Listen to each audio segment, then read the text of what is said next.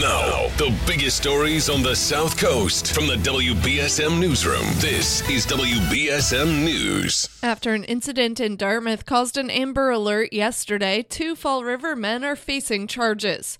Police were told 21-year-old Jeremiah Cabral forced a woman and her baby into a car after he allegedly stole a man's cell phone at knife point on Tucker Road Thursday morning. 28-year-old Michael Abrantes was allegedly driving. The woman and infant were found unharmed in Fall River, and the woman told police they weren't abducted after all.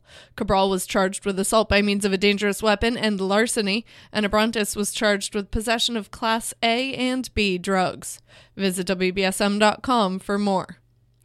Another legal challenge for one of the most controversial schools in the country. Despite an attempted ban from the FDA, the Judge Rottenberg Center in Canton continues to use painful electric shocks on its students as a deterrent. Now, Massachusetts' highest court has agreed to take on the case.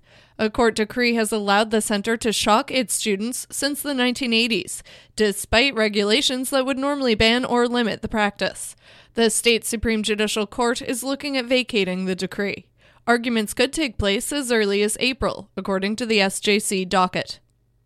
Anyone aged 21 or older can now make purchases at Rhode Island marijuana dispensaries.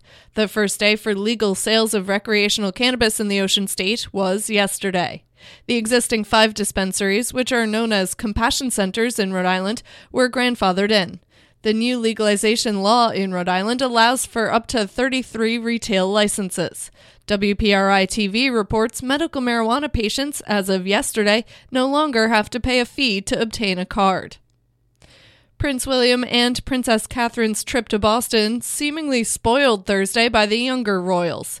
ABC's Trevor Alt reports from Boston. Their visit to the U.S. shadowed by Prince Harry and Duchess Meghan after Netflix released a first look at their intimate documentary, strongly hinting they will open up about life inside the royal family. I had to do everything I could to protect my family. When the stakes are this high, doesn't it make more sense to hear our story from us? Critics noting the timing. The trailer, which doesn't even include a release date, still the decision made to put it out there with William and Kate here in the U.S.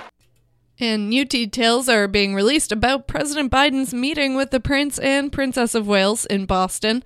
Biden will greet the royals at the John F. Kennedy Library and Museum this afternoon. It's one of several stops William and Kate have planned on Friday. They're in town for the Earthshot Prize ceremony. 16-year-olds may soon be able to vote in Boston city elections after a proposal to lower the legal voting age in the capital city is one step closer to being a reality.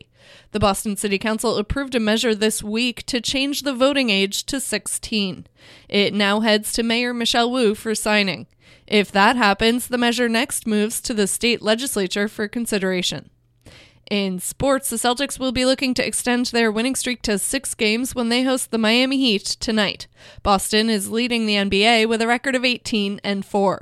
And the Bruins continue their 4-game homestand when they host the defending Stanley Cup champions, the Colorado Avalanche, tomorrow night.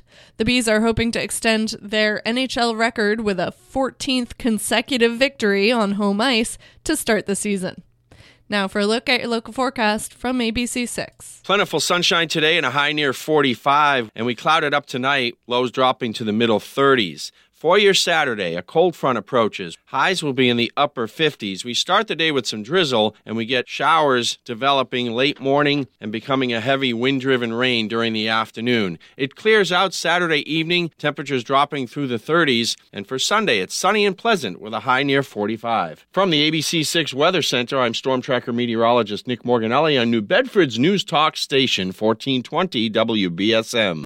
At the moment, it is 42 degrees and sunny. I'm Kate Robinson for WBSM News. Stay up to date with New Bedford's News Talk Station, 1420 WBSM, and get breaking news alerts and podcasts with the WBSM app.